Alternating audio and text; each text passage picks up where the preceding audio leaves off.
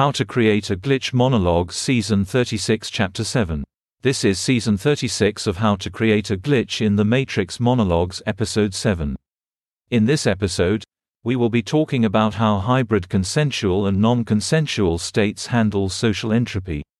In our episodes on emotional calibration, we talked about how media is used to channel social entropy into existing social classifications.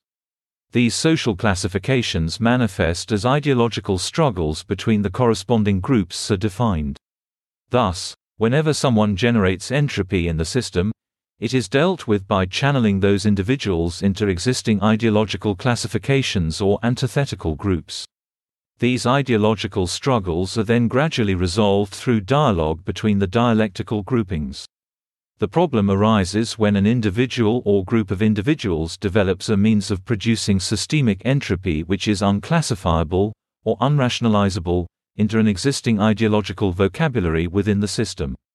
In this case, there are only two ways to deal with the agitator.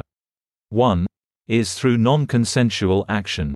2 is through consensual participation. In the first case, in social exchanges between sources of entropy and non-consensual state actors, the outcome is always the same: dialectical positions and posturing. The source of entropy is isolated, alienated, segregated. Each encounter with an agent of the state becomes an unconscious referendum on their ideas, actions, principles, and most importantly, inhibited impulses. The very foundation of their dissonant consensuality. In other words, the individual is either met with dialectical reactive emotionality, or affirming narratives which correspond to the impulses in their dissonant space. In either case, the method of non-consensual action largely just kicks the can down the line to the next non-consensual actor. Unintegrated individuals cannot be integrated against their consent. All appropriation, familial cannibalization, or affirmation of negated impulses does frustrate them, and cause them to double down in their attempts at producing social entropy. The alternative is often more productive. If the non-consensual agent of the state can get the source of entropy to buy in to the consensuality of the encounter. If they can compel cooperation with the conventionalities that form the basis for a dissolution of the dissonant space, namely appropriate posture, posing, mirroring, vocal intonation, facial expression, then they can generate a conjoined consensuality and an integrated state for the source of entropy. Ultimately, the system does not know how to deal with sources of entropy which represent something fundamentally new, resistant to classification, fundamentally non-ideological, non-partisan. As a result, the system devises more and more elaborate scenarios to compel integration and thus a conjoined consensuality through conventionality.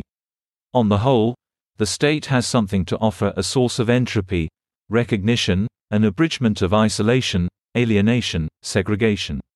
Escape from the never-ending cycle of judgment represented by the unconscious dialectical reactions of non-consensual actors to their objectives.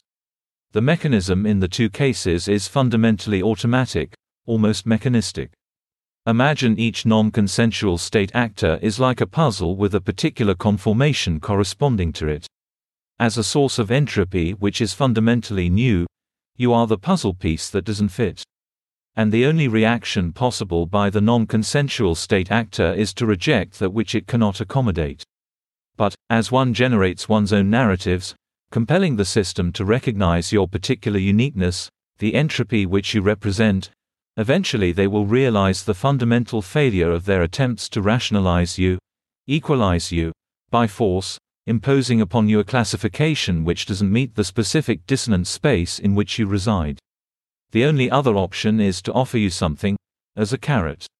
To bring you into the bounds of conventionality through incentive. They must make it at least appear that you will not be rejected. And your consent follows. And a conjoined consensuality. That's the end of the podcast for today. If you enjoyed it, please like, comment and subscribe.